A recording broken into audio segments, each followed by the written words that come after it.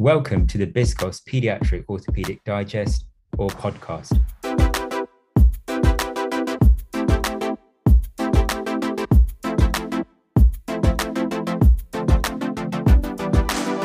It's a panel discussion of what we regard as the most interesting published papers of relevance to pediatric orthopedic surgeons. Please do remember the views are our own and not those of the BSCOS board, committees or membership.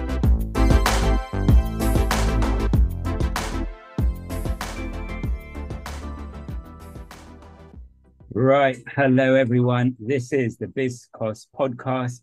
And as you can tell from our theme tune today, it's a coronation special. Just a few days after the coronation of King Charles III. Is it the third? It is the third, right? Yeah. I'm on it. You can tell. So today it's me, Anish Sangrajka. We've got Alpesh Katari. We've got Pranay. And we've got the special guest star, Claire Carpenter. Hey! Right. Thanks for joining us, Claire. Yeah, you know how it works, guys. We're going to talk about some papers. We're going to talk to Claire. Alpesh, you're going to find out if there's anything big in Claire's life. Yeah, absolutely. So hi, Claire. Thanks for joining us. So as you know, the first part of the podcast is to focus on our guest. Opportunity for the listeners to find a bit more about you, your practice, your unit, what floats your boat. So Claire Carpenter, tell us about yourself. Okay, so Claire Carpenter is a pediatric orthopedic consultant in Cardiff.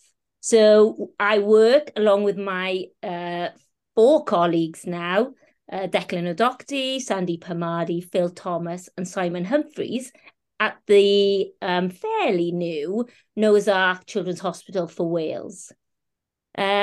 And I've been in consultant practice now for the last 11 years. I turned 50 a month ago and have... No way. Yes, way. I am 50 years old. I feel it.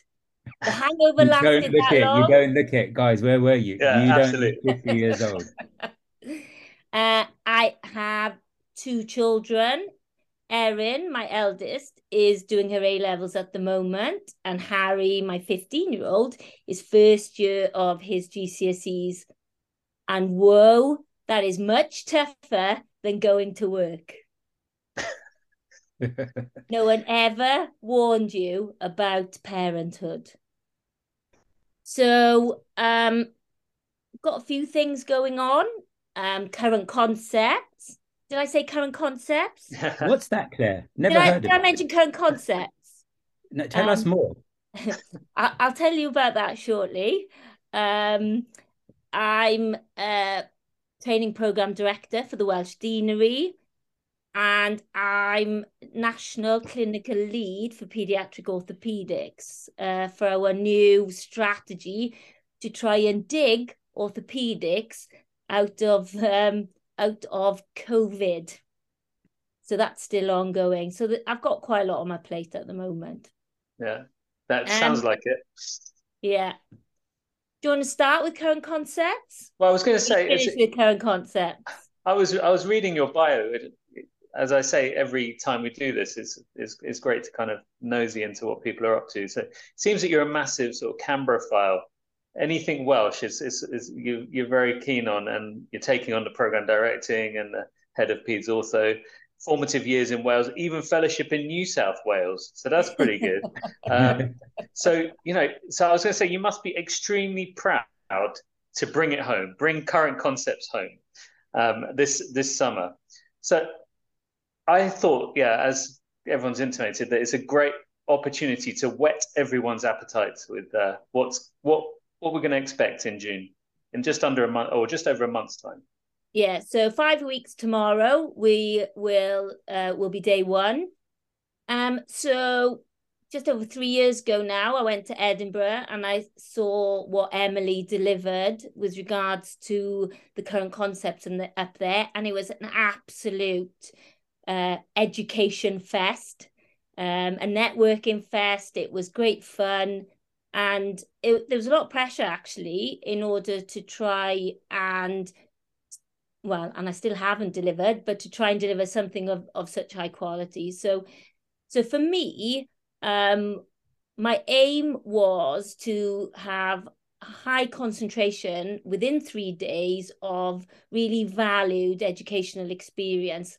And what I did, I sat and I kind of thought to myself, over the last sort of 3 to 5 years, what things had eluded me within my practice? What were the answers that I needed to know? What's changed? What do we really want to know about updates? So as a consultant, I thought we needed to focus current concepts on really giving short updates as almost a revalidation exercise and a benchmarking exercise for our colleagues. It's got a lot of traction we are now very much a multi-professional team within paediatric orthopedics.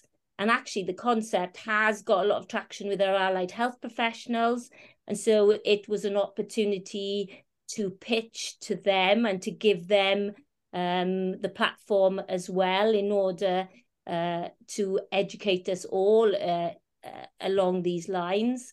And also to provide an opportunity for up and coming new paediatric orthopedic trainees to come along and also add to their education as well. So I'm hoping long term that we get current concepts embedded into the consultant education revalidation cycle.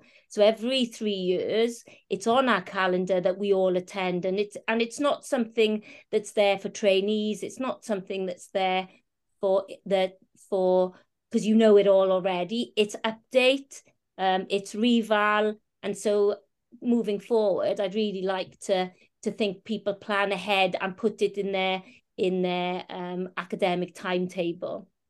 Great, thanks, Claire. So, any highlights? What are you looking forward to most? So, I'm really looking forward to seeing everyone. We've got over 40 speakers, and that was one of my aims, is to bring diversity to the platform, to get everybody involved, because if we're all going along to current concepts, we should all be part of it. And as a society, we should embrace everyone, we should showcase everyone, and we should showcase what we have in the UK with regards to our clinicians, but also invite in some of our global speakers. So we have Sandeep Padwadan from India. We've got Christina coming from Lisbon and Portugal. We've got Pablo, who unfortunately can't come in person due to visa problems, but he's going to Zoom in and have a question and answer session with us. And again, the interest has been worldwide.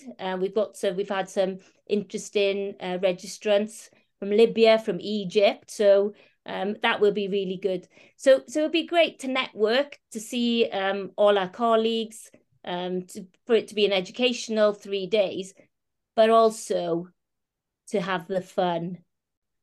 So Claire, you mentioned this problem that Pablo has got. I hadn't thought about this. Do we need to be applying for visas to come into Wales?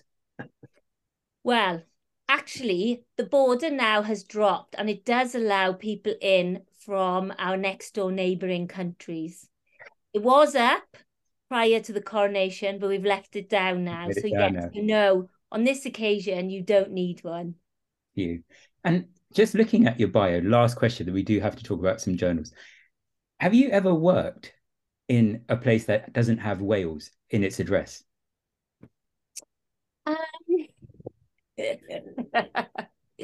Well, my cultural roots run deep. Right. So I can honestly say no. Good stuff. Okay, I think it's time to move on, guys. Right. So, Claire, your paper, tell us about it, please. So, one of the things I didn't mention is my lifelong crusade with hip dysplasia.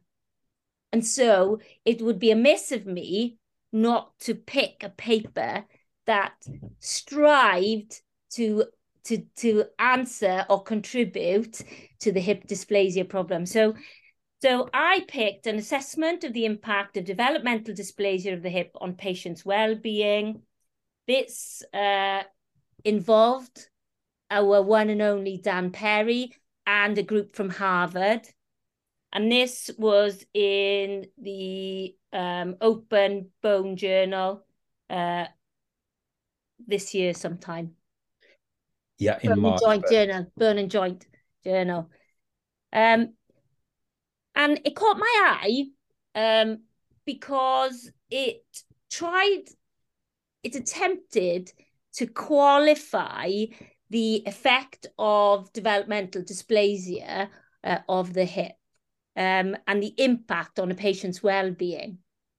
And so conceptually, there were a lot of new ideas in there that I wasn't aware of, looking at the global burden of disease and how you can almost rank an MSK disorder in relation to the disability it can infer onto an individual, thereby almost attempting to try and give it a weighting so that then you can go away and do health economics and cost effectiveness analysis and things on it.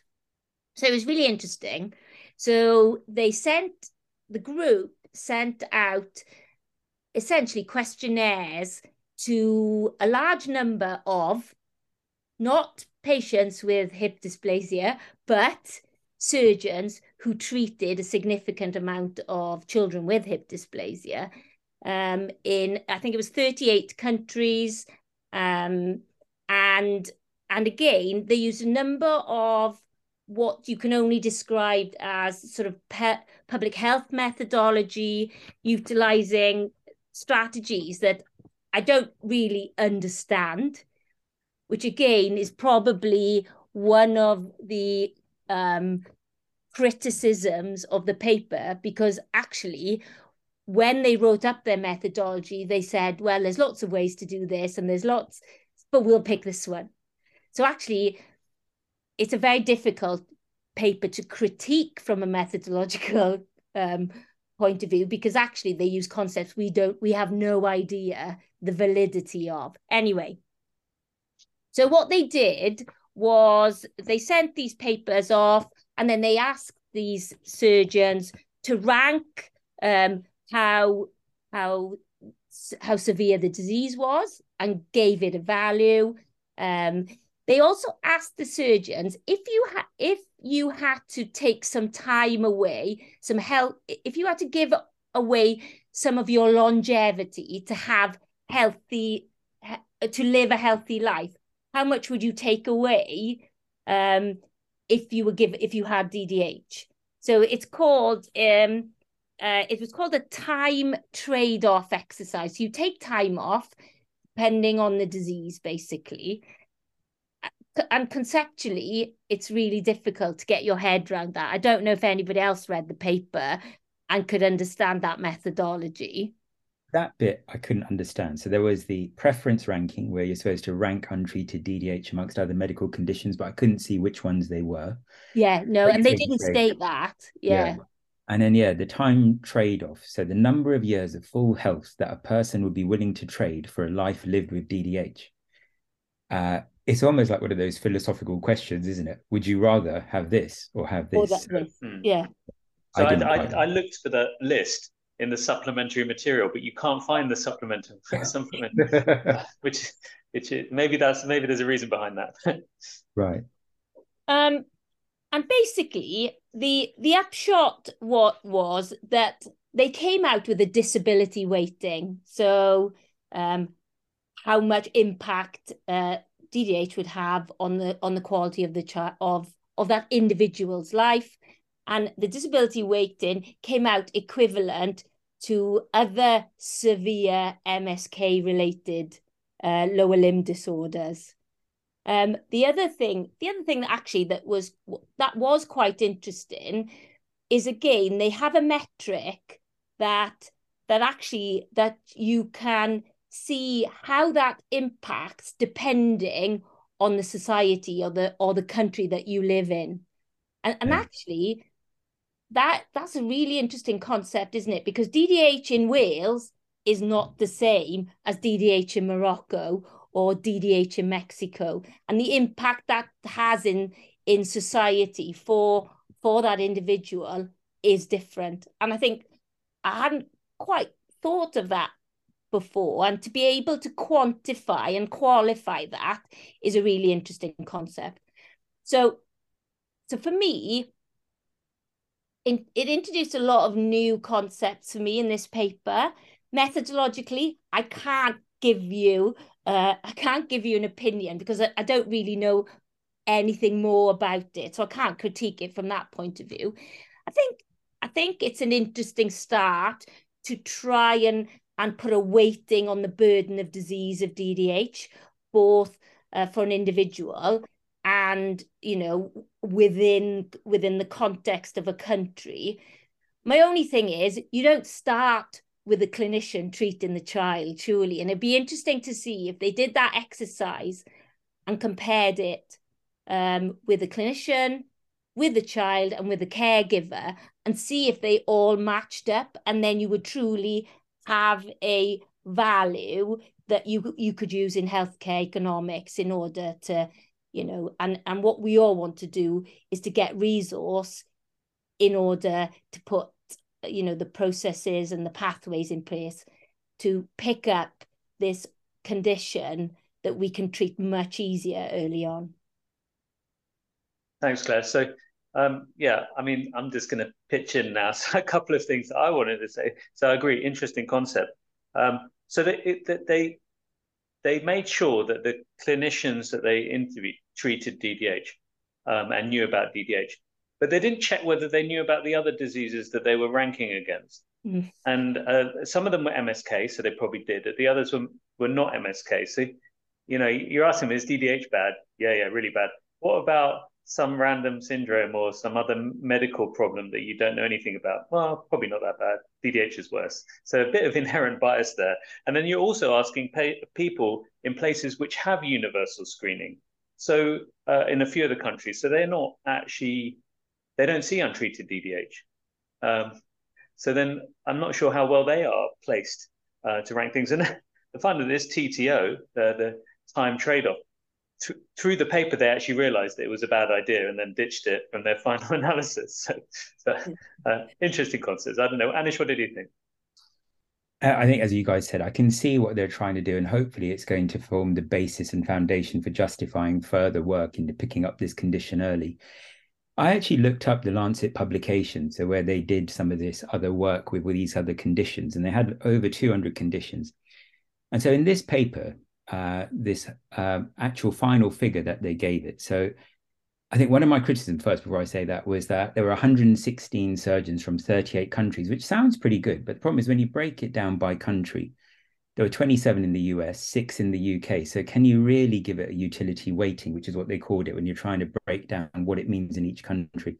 Some of the countries had 1 or 2 surgeons answering. So I think, unfortunately, at that point, the data starts to become weaker. And then, yes, this disability weighting was 0.18. And you compare it in the Lancet publication, things that I found that scored 0.18 were moderate diarrhea, severe angina, decompensated liver cirrhosis, and amputation of one leg without treatment. And you just think, actually, as someone who has a vague idea about what those conditions are, I'm not sure I'd count moderate diarrhea as the same as decompensated liver cirrhosis. So suddenly this number really becomes meaningless, doesn't it, when you're actually comparing it to all these other things. So hopefully it will help them achieve what we all want them to achieve. But yes, I'm not sure it's going to be of any great use to us right now. But those people are far smarter than I am. So I take my hat off to them, and I'll just watch and wait to see what happens. Yeah. And I don't know if you guys came across the paper a few years ago where they said having a hip fracture was worse than death. Yeah. And so I think that related to some of these measures. You know, it's probably pretty bad having a hip fracture. Is it worse than death? It's interesting you say that. Neck of femur fracture acute also scored the same. It was actually a little bit higher than this. Whereas femoral neck fracture with treatment scored much less than this. So yeah, the numbers, it's a really interesting concept. I just wonder whether in an ideal world, you do it with many more people. And, I wonder what would happen if we handed it out to all of BSCOS. But I think I'm going to be saying that with a lot of the stuff we discussed today. Right. Great. Thanks, Moving Glenn. on. So shall I move on to my research bites? Yeah. Okay, so just a few, a bit of a mixed bag today. So first up, the Rock Group, Research on Osteochondritis Dissecans, the paper in American Journal of Sports Medicine from May, Hayworth et al. Out of Boston, the transarticular versus retroarticular drilling of stable osteochondritis dissecans of the knee, a prospective randomized controlled trial. So in the study, they had 91 skeletally immature children with MRI-proven stable medial femoral condyle OCDs.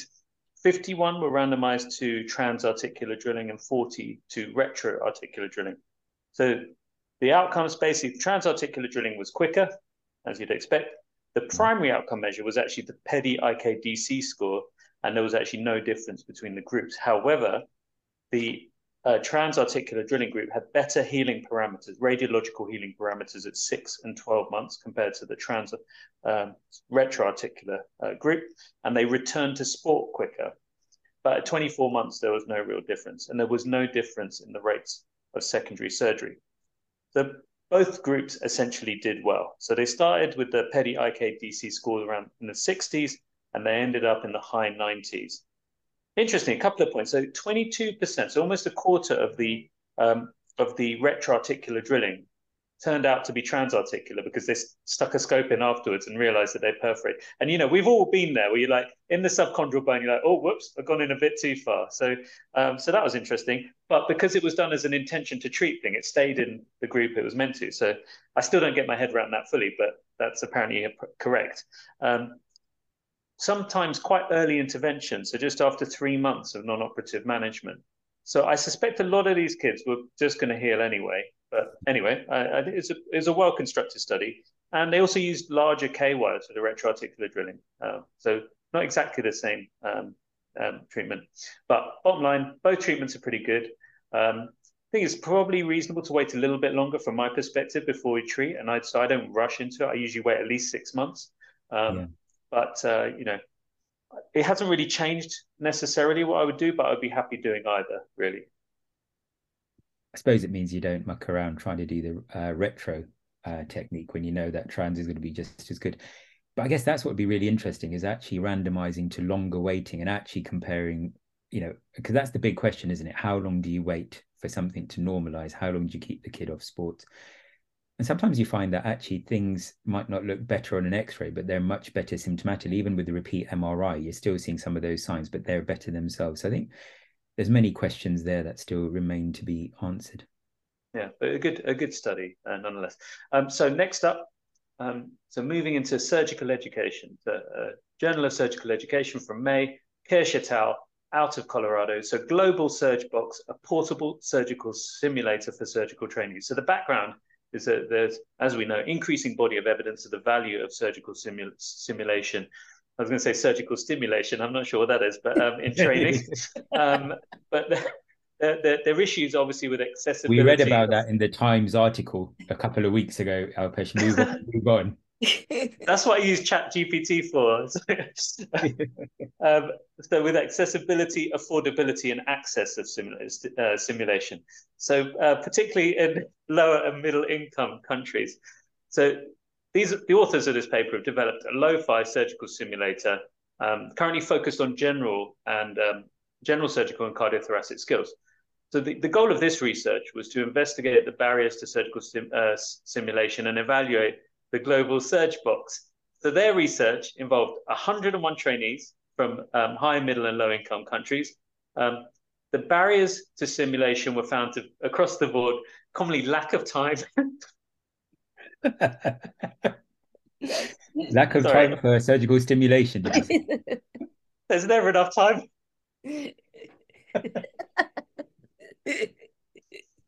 So lack of time, mentorship, and convenient access. So they were all given a global surge box, and then subsequently 90% felt it was a good facsimile to being in theatre, and this helped with obviously the barrier of convenient access. They're only $25, so pretty cheap. So I see a lot of value in this concept, and also the evaluation of whether it's actually helpful or not.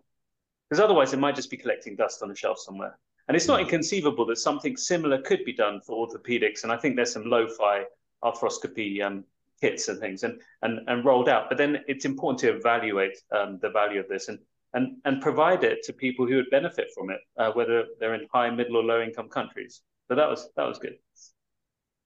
And then I always tend to pick a heavy paper. So this is my heavy paper. So Walker et al. From Great Ormond Street, published in May in the issue of the Archives of Diseases of Childhood. Burosumab in the management of X-linked hypophosphatemia. Retrospective cohort study of growth and serum phosphate levels. So the reason why I picked this is that I've got a couple of little, like 2-3-year-olds with X-linked hypophosphatemia with significant deformity. They're just starting or about to start on burosumab. And I know very little about burosumab, I'm going to be honest. But I figured that the medical management may impact when I need to intervene or if I need to intervene. So I thought this paper was interesting. So, Anish, why don't you tell the audience, what is burosumab? Yeah, it's a medicine. It's commonly used. It's just we can now use it in X-linked hypophosphatemic rickets. Exactly. It's a MAB. It's a monoclonal antibody. Yeah, exactly. So anti-fibroblast. I didn't know that, Claire. Yeah. The MABs are. All the MABs are monoclonal antibodies. Oh man, there you go. That's why you brought me on. Exactly. So it's an anti-fibroblast growth factor 23 monoclonal antibody. And it's this growth factor that is dysregulated in X-linked hypophosphatemia, hypophosphatemic rickets, leading to tubular phosphate wasting and suppression of 1-alpha hydroxylation of vitamin D. We know about that, at least. Yeah. So I'm going to summarize this quite quickly. Basically, this medication means that the kids grow. And their Z scores improve over time. So they had 55 kids, 3.3 years mean use of burosumab, and their Z scores improve. So the key is that if they're growing, then hopefully, and their condition is being treated, then hopefully they can correct. The question is, when do I pull the trigger? How early? What's the earliest you've done guided growth? Well, you potentially, because it's a temporizing measure, you can put it in or take it out at any time. And I think if you look at some of the papers, they've done it at a really quite young age. The thing about burosumab is watch this space, because it's super duper expensive, but actually it's been shown to hold off the deformity in these children. So actually, if you've got children who are 2 or 3 years of age, you may not actually need to do much guided growth in them if they're very responsive to the burosumab. It is actually, I've got a number of children in our metabolic bone team, MDT, who burosumab has been life-changing, and it's good for their bone pain. It holds off the nasty deformities, particularly the bowing that they have, and they also get this internal rotation deformity of their tibias. And so it might be that you won't need at all to use your guided growth. So watch this space, because I've got children at the moment who are on it whose deformity is actually very, very minor. They do still have the mid-diaphyseal femoral bowing, but that's about it. So they're slightly a bit wider, but apart from that, they're doing marvelously well. Interesting. Great, thanks. So I won't be too aggressive in treating these patients. I'm gonna raise your burosumab with a denosumab. Have you guys heard of denosumab? Yeah. Yeah. See, yeah, that's also a MAB. It is. Well, now I know what MAB means. But yeah, so apparently, because we can't include every paper that we read, but just as a little headline, it is helping people with fibrous dysplasia, isn't it? It's actually improving bone pain and remodeling in people with fibrous dysplasia. So I thought that was really interesting, but I don't want to include the whole paper. Right. Good stuff. So, okay, well, that's good MAB chat. Final paper about deformity. So, I mean, you know, I'm a stickler of good, honest research. and reporting sometimes negative research. There's a general bias in journals to only report positive results. It's also interesting to find out what people do, across the world. So that's why I wanted to comment on the article by Carroll et al. From Shriners, Salt Lake City, from JPO, I think it was March, patient-reported outcomes of adolescents treated with guided growth to correct idiopathic genivalgum.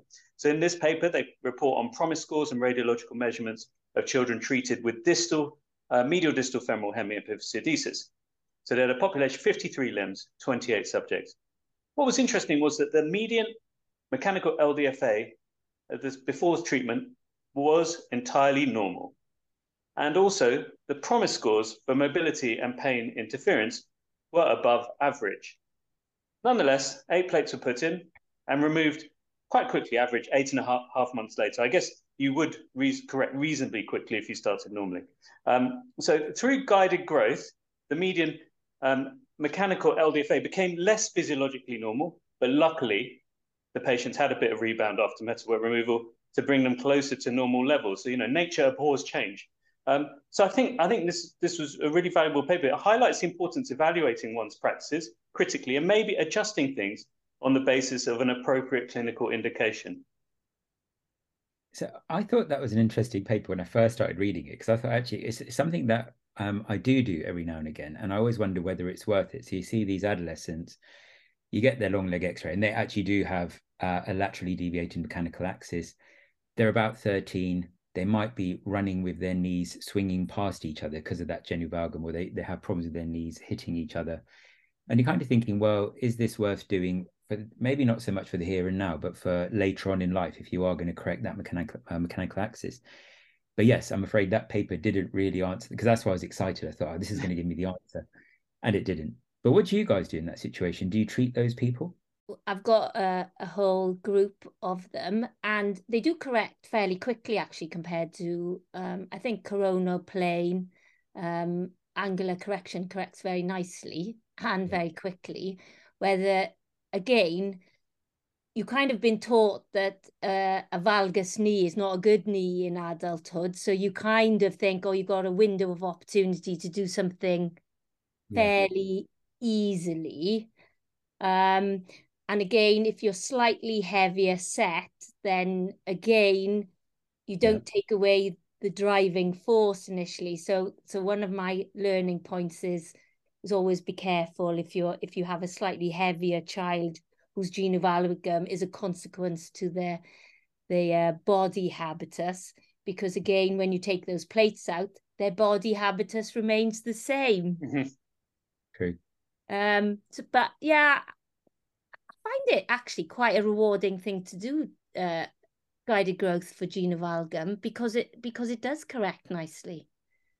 And the patients, and I never trust the patients. You're always worried that they're saying what you want to hear. Yeah. But they do seem to feel like there's a difference, which is what I was hoping this paper was going to show us. But as you say, Alpesh, their patients weren't quite like mine, so I can't use them to compare. Okay, so those are my papers. Anyway, I think we've got some in common that we're interested in discussing. So normally we don't come across many that we both thought were interesting, but this time, I thought what was interesting is they're not specifically orthopedic papers, are they? So I suppose if I kick off with the one about hypnosis, and this is going to catch anyone's eye, and I guess this is why it caught yours and mine attention. But the title was Hypnosis as an Alternative to General Anesthesia for Pediatric Superficial Surgery, a Randomized Controlled Trial. So this is a paper from Montpellier, and it's in the British Journal of Anesthesia. So remember, guys, we really do read through random journals for this. So I suspect most of our listeners might not come across this paper. They looked at children between the age of 7 and 16 years old who are having what they describe as superficial surgery that would take less than 60 minutes. So they had 60 patients. It was largely excision of skin lesions, most of which were on the head. But in that group, there were 3 cases of removal of orthopedic hardware. And you were randomized by computer to either having a general anesthetic or hypnosis. In the general anesthetic group, you got pre-med of midazolam before surgery, had IV access, and then were given propofol. And I couldn't believe this, but in the hypnosis group, you had a 15 to 20 minute hypnosis session before you went up to theatres. In theatres, there was no venous access, nothing taken as a precaution. but the hypnosis was continued. All these practitioners, so the anaesthetists, I guess, had done a medical hypnosis course. Now, one person out of the 30 who had hypnosis had to be switched to general anaesthetic. All patients were given local anaesthetic as analgesia after the procedure. Interestingly, in the GA group, paracetamol and ibuprofen were given intravenously, whilst it was oral in the hypnosis group. And essentially what they found was less time taken and less anxiety in the hypnosis group. And they found that the time on average from hypnosis induction to discharge from hospital was 2 hours versus 4 hours for a general anesthetic. So the authors comment on the economic and also the environmental benefits, because clearly you're using many less plastics, you're using fewer chemicals. But man, for me, I thought this was amazing. I don't know if I can introduce this. I'd love to try and introduce it. I was thinking, right, I'm going to find a medical hypnosis course.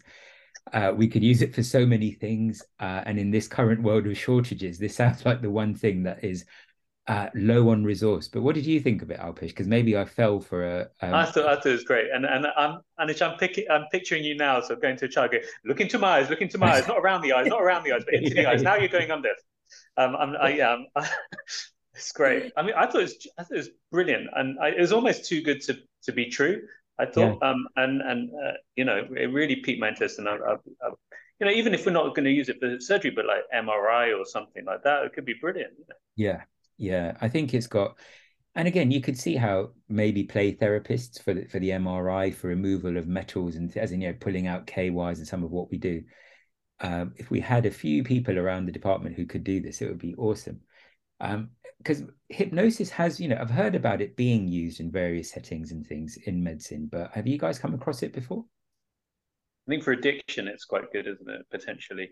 Yeah. But I think it was the anxiety as well, because, you know, sometimes the child has one bad experience and that's it. And then they're just, every time they're in a healthcare setting, they're just really stressed and unhappy. So if you can minimize that anxiety, then that's only going to help you in the future as well, not only for whatever you're doing at the time. So that's great. Yeah. So I think that is something I would love to try and implement in normal practice in my world. And then did you want to talk about the other paper? Okay. So yeah, quick question for everyone here. Are you able to internalize and accept success? Yes or no? Claire, you're the special guest. I don't think I've ever experienced success, so I wouldn't. Anish? Well, no. So do you know, because obviously you're talking about imposter phenomenon, and I sometimes think I have it, but then I'm not sure. Yeah, fair enough. So yeah, so if not, if you can't internalize and accept success, then you may have imposter syndrome. And this, alongside an intolerance of uncertainty, may lead to anxiety, low self-esteem, and loss of joie de vivre. So these themes were explored by Lin et al. And the Science of Variation group. It sounds amazing, doesn't it? In their article titled "Imposter Syndrome Among Surgeons is Associated with Intolerance of Uncertainty and Lower Confidence in Problem Solving." So that was in Core in April.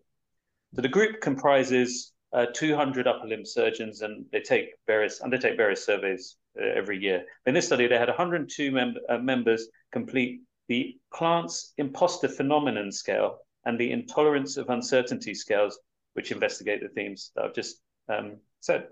And the conclusions were that imposter syndrome is quite prevalent and goes hand in hand with intolerance of uncertainty. So not particularly surprising. So in the name of science, I completed said surveys, and it turns out that I have moderate imposter syndrome, and my intolerance of uncertainty puts me in the generalized anxiety disorder range.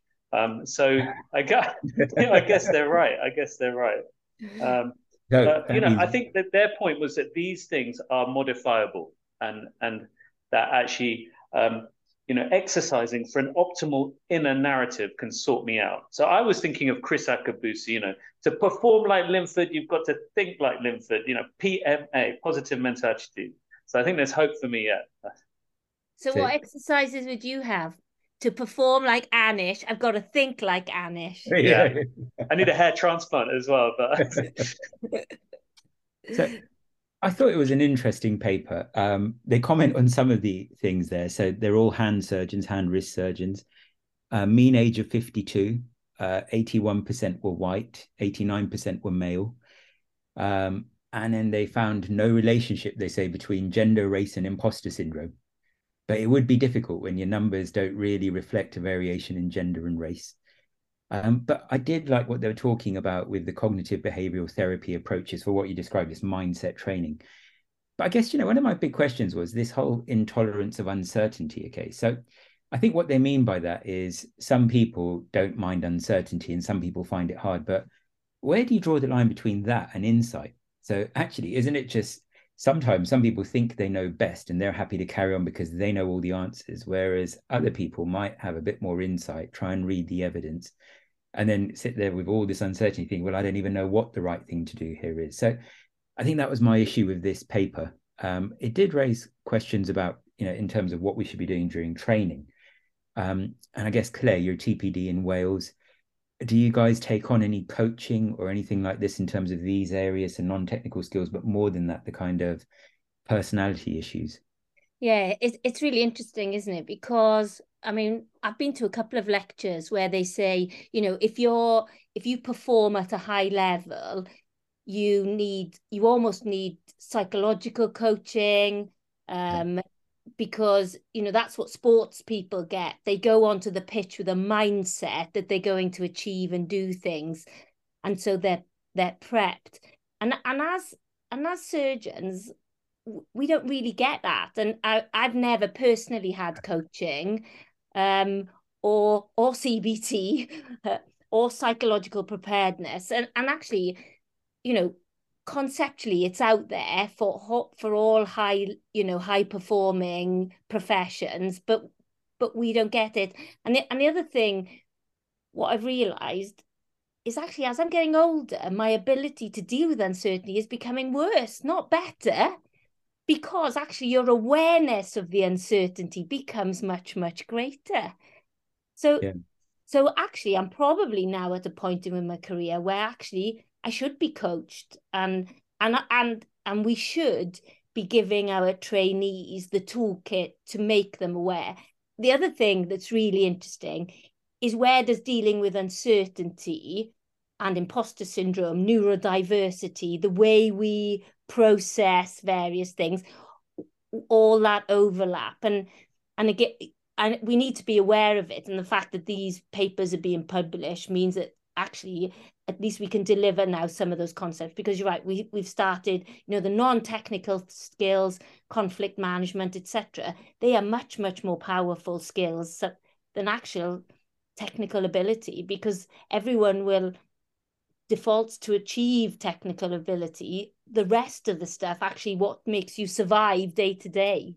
Yeah, you're right. I think that's what gets you in trouble or keeps you out of it. So I think it's work that needs to be done. But I think my only concern with this was it was just a bit of a let's fill in some surveys and come up with some conclusions that were almost, the two go hand in hand, don't they? But hopefully people will build on the work that these guys have started so that we can come up with and then we coached people, and this is the improvement we saw. Right. So those are some of our papers, as always. So in terms of current concepts, it was really interesting. I don't think we've ever come across a situation where suddenly things had, there's a bit of panic stations because a pop star is going to be performing in the same city as a course. And so, Claire, I remember you've negotiated to drop the kind of price for current concepts because the hotels in Cardiff did skyrocket, didn't they, as a consequence of one Mr. Harry Styles? Yeah, overnight. The night Harry Styles is playing, the hotel costs went up threefold overnight. See, that's power. But that's why, so in our questions that we put out to people, this time around was favorite musician with the name Harry. So guys, what are you going to say? So Claire, have you thought about this? Who would you say? So Harry Styles is not my favorite person at the moment. No, I can understand. But we should tweet him to come along to our dinner after his concert and do a turn with the bandioki that will be at the Hawaiian party. Anyway, it has been suggested we do that. No, so The first person that came to my mind was Harry Seacombe, because he's Welsh. Yes, yeah. Highway. Yes, we'll keep a welcome in the hillside. But nothing he sang was original. So then my next favourite Harry is Debbie Harry from Blondie. And in fact, I'm seeing her on Friday, the 16th of June. No way. The Friday night before Current Concepts. How spooky is that? Because yet she is one of my favorite Harrys. I have to be honest, I didn't realize Blondie when I was little was a group and not just her. But yes, Rapture. She made rapping big in the I think that was the early 80s. How about you, Alpesh? Favorite Harry? Well, after Hari Rama Hare Krishna was vetoed, I just wanted. I don't know whether you realised that Bing Crosby's name is Harry. No. Harry Lillis. So you know, I'm a sucker for White Christmas, I must say. Just like Donald Trump. Yeah. And then how about you, Pranay? Have you moving on from the Prince, any other favorite Harrys? So I think Harry Styles is probably the most common one we had, but the masked wolf who had Astronaut in the Ocean last year, his name is Harry Michael. One of my son's favorite songs. Right. And then we had Harry Nilsson, and I've never heard of this. This is from Emily Baird. Anyone know who Harry Nilsson is? No. No. So she's clearly got a niche music taste. We'll have to get her to sing it in Current Concepts, maybe. And then I was going to add Harry Connick Jr. I think he's a very cool Harry. And if you've seen When Harry Met Sally, the soundtrack to that is very, very good. I was introduced to that by my wife, actually. But his version of It Had to Be You is very, very cool. Right. So that's our little bit on Harry's. But quickly, if I did say favorite Harry Styles songs, what would you guys say? I only know one. Which one's that? Watermelon Sugar, hi. Hi. Watermelon Sugar, hi. Hi. We are going to do that at karaoke at Cardiff. How about you, Alpesh? Do you know any Harry Styles? It really is hard to pick. I love them all. Yeah. You know, I hate to say this. I have actually bought his last album. I never thought I'd buy a Harry Styles album, but I loved it as it was. And actually, Harry's House is quite a good album. Anyway, not going to say anything more about that. So moving on to my bite sizes. First paper I was going to talk about was from Chen et al. From the Mayo Clinic in the American JBJS. And I thought this was really interesting because they were looking, it's called normative femoral and tibial lengths in a modern population of 21st century US children. Now, I think it's quite a common sense thing. We all think that children are getting taller, don't we? So when you know, it's kind of, you look at today's population versus 50 years ago, we're much more well-nourished. We have a feeling that people are taller than they used to be. And I think there's good evidence for that. And so this group decided to look at tibial and femoral lengths in their current population and compare them to Green and Anderson's data, which basically forms the basis for all our measurements on limb length discrepancy and predicting epiphysiodesis. So whether you use the Paley method, the Moseley method, it's that same data set. And so Green and Anderson did their work between 1940s and the 60s. They used about 800 patients, and most of those had polio affecting at least one leg. What was very good, which you can never do now, is they just consecutively x-rayed those people just for the sake of research. Can you imagine getting that through ethics right now? So what these guys did, their argument is that when you look at the WHO and the US CDC, they don't follow select individuals, but they take a whole load of individuals at various ages at one time point and then report percentiles. So that's what they did. They used a collection of their long leg radiographs and EOS, excluding CP and other systemic diseases, to look at how femur and tibia length evolved now. So looking at these growth rates and final values. So they had 700 patients, 47% female, 54% male. That doesn't add up, but I'm sure that was their figures, not mine. And then what they did find is when you look at the means for femur length and tibia length at skeletal maturity, so in these children, it was about 2 centimeters greater than the Green Anderson data. So when you look at the graphs they've produced, the rate of growth is about the same, but the final lengths are longer. And at every time point, the current population are slightly taller and longer than the historic data. And so quite rightly, they've concluded that actually using the methods that we do would probably underestimate the final length and possibly result in inaccuracy of epiphysiodesis timing. So you might think, oh, I'm going to do it at a certain stage, assuming they're going to grow a certain amount, but we have to be aware they're probably going to grow more than we think.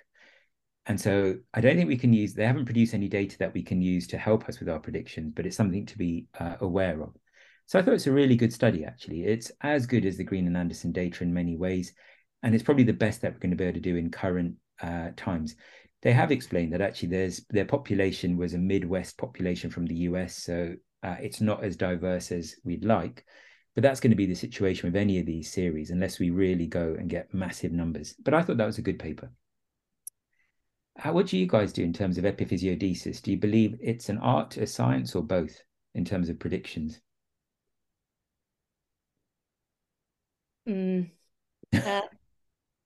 Yeah, Claire's just licked her finger and kind of feeling for where the breeze is coming from. Yeah. I try to use the Paley app to try and inform. I try to take a natural history of the child and a trajectory. We don't tend to do bone age. That's highly inaccurate, so it's not necessarily worth it. Yeah. I try and use RISA as well. I used to just use the app. Now I'm a bit longer in the tooth. I try and use multiple sources of information to guide me, because sometimes I'm right, sometimes I'm wrong. And so, but if I ever do anything, I try to undercook it, not overcook it. Yeah. And how about you, Alpesh? Yeah, I mean, I echo what Claire just said, really. I think it's a dark art, really. And it's this juxtaposition between precision and accuracy. You can do all these apps, get all these numbers out, but still there's a wide margin of error around that. And as long as the patients know about it and you're correcting something worth correcting, it should be okay. I think that's the thing, explaining that you're aiming. So for me, I say that we're aiming for a discrepancy at maturity less than 2 centimeters. And then, yeah, I think this adds to another reason that we can't put all our faith in these numbers that come from a great piece of work, but a small series nonetheless. So moving on, so that's my little deformity paper. I had a couple of papers about DDH, and I thought they were quite interesting because there's a bit of a contrast there. So the first one was from Terry Turgeson, who, he's a big name in orthopedics, and I think he's a great investigator. I think when you read his papers, right now he's in this process, and he's publishing these really long-term studies, which I think is really good, especially with DDH. You just think the problem is short-term studies aren't that useful. So this is called The Natural History of Acetabular Dysplasia and Later Total Hip Arthroplasty in Late Detected DDH. 48 patients with closed reduction followed to a mean age of 62 years. And essentially what he did was look at the patients that he treated between 1958 and 1962. The age at diagnosis was between 6 months and 3 years. They kept them on skin traction to begin with. Mean traction time was 33 days. So can you imagine a month in hospital on traction? And then they performed a closed reduction. This was 48 patients, 57 hips, so bilateral in 9 patients. They used a hip spiker for 9 months, which was changed every 3 months. And what they found was a small number of patients had to have, so 10 patients had a proximal femoral osteotomy at about mean age of 13 years. They excluded any patient that had a pelvic osteotomy because what they wanted to see was, well, what residual acetabular dysplasia do you have?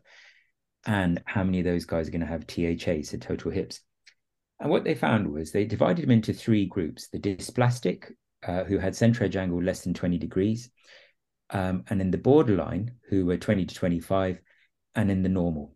And then they found that out of 18 hips with a CE angle of less than 20 degrees, 11 had THRs. At 100, it was at age 40, 100% were still functioning, 83% at 50 years, and then 39% at 60 years. So a massive drop between the ages of 50 and 60. In the hips with borderline dysplasia, survival rates were high. So they were 95% when the patient was age 50 and 80% at age 60.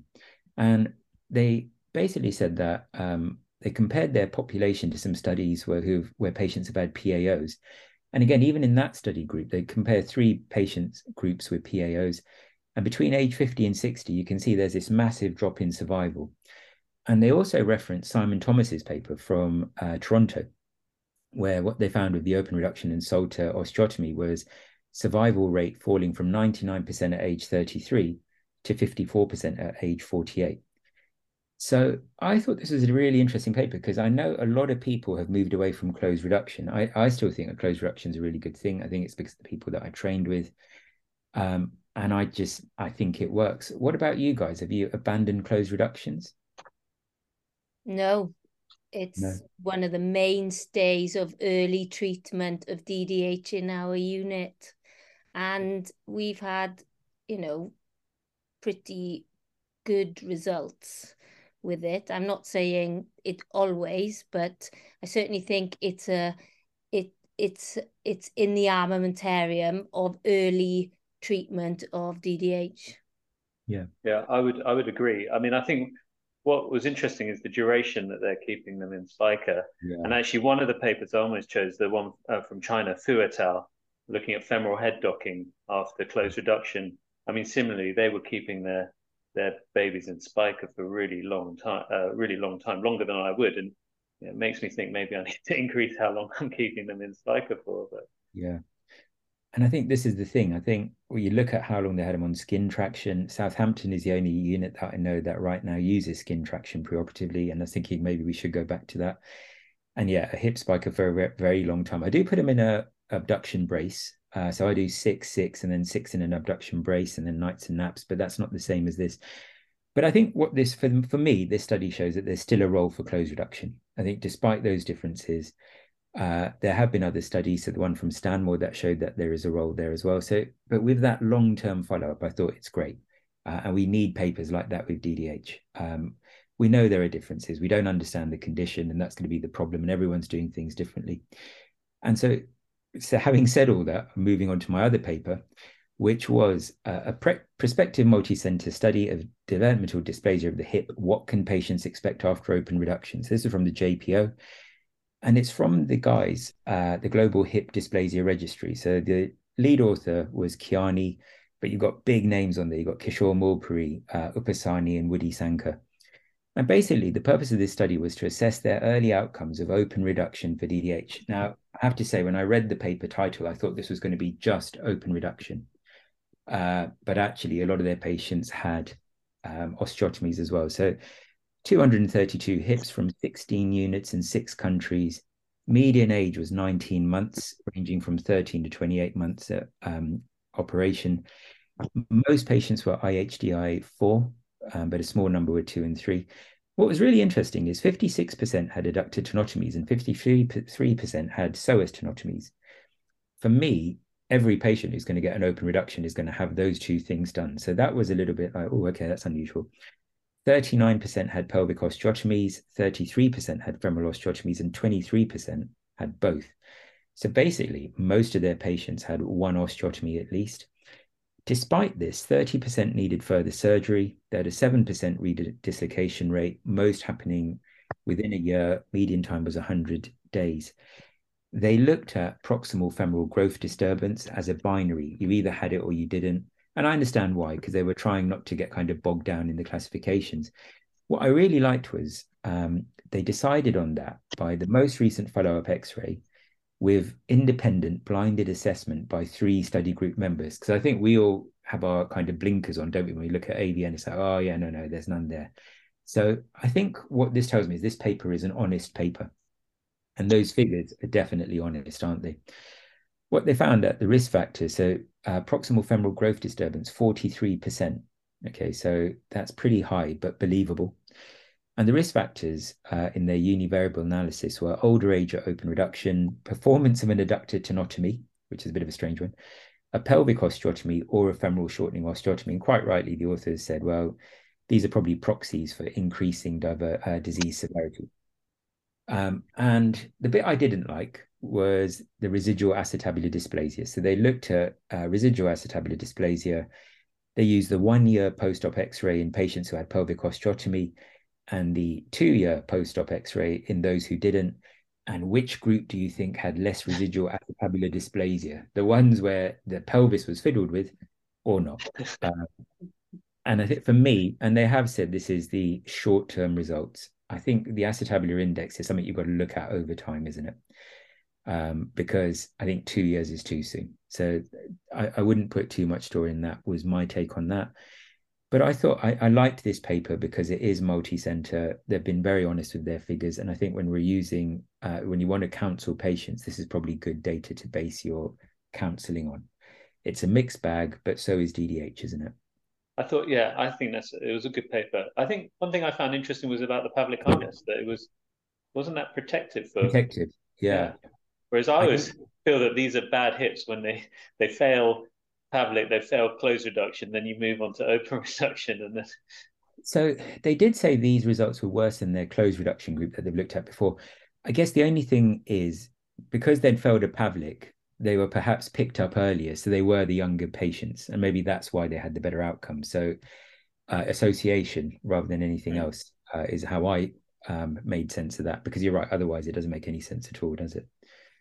And then, yeah, my last paper, which I think is something that would influence practice really, is return to sport after forearm fractures in children. So this was, and it's called a scoping review and survey. So it's in JCO, Journal of Children's Orthopedics, by Banu Shali et al. From Adelaide, the Children's Hospital there.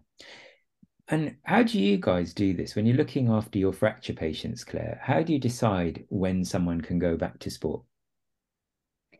So our general advice is usually they have to have a full range of movement and they have to be able to bear their full body weight through their upper limbs before they can proceed to and then we have to simulate them kind of doing a press up and say if you couldn't do it before, then you can't go back anyway. No, but if you can do this sort of thing, then and you've got full range of movement, then you can go back to sport. So have you had any awkward moments where they try this in your clinic room and then snap and they go snap? Yeah. Well, I generally tend to tell them it's about 3 to 4 weeks after distal radius fracture, depending on if they've regained those. With a forearm fracture, because the rate of mid-shaft forearm fractures, refracture is about 16 to 17 weeks, depending on what you read. Yeah. I hold them back for a little bit longer. And again, if they do play high level, if they do play sports, then I do advise that they go on vitamin D at the time when they've broken, because again, they're the ones that are going to be chomping at the bit to go back to sport a lot earlier. Yeah. And I think, so, you kind of summarized what they found in their survey. So there were 2 parts to this study. First, they were looking, the literature review was to try and find existing published recommendation for return to sports after pediatric forearm fractures. And the second part was to find out what current pediatric orthopods in the Australian Pediatric Orthopedic Society and IPOT, the International Pediatric Orthopedic Think Tank, thought about this.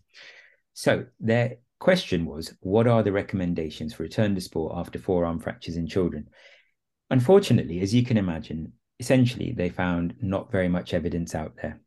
So in terms of the literature review, the one solid thing I could take away from this was buccal fractures, 4 weeks in most studies. And one study found that 95% of children were back to full activities by 2 weeks. And I always flip with buccal fractures. It's kind of like the orthopedic 6 weeks. And you think, okay, that's safe. Maybe I'll reduce that to 4 weeks.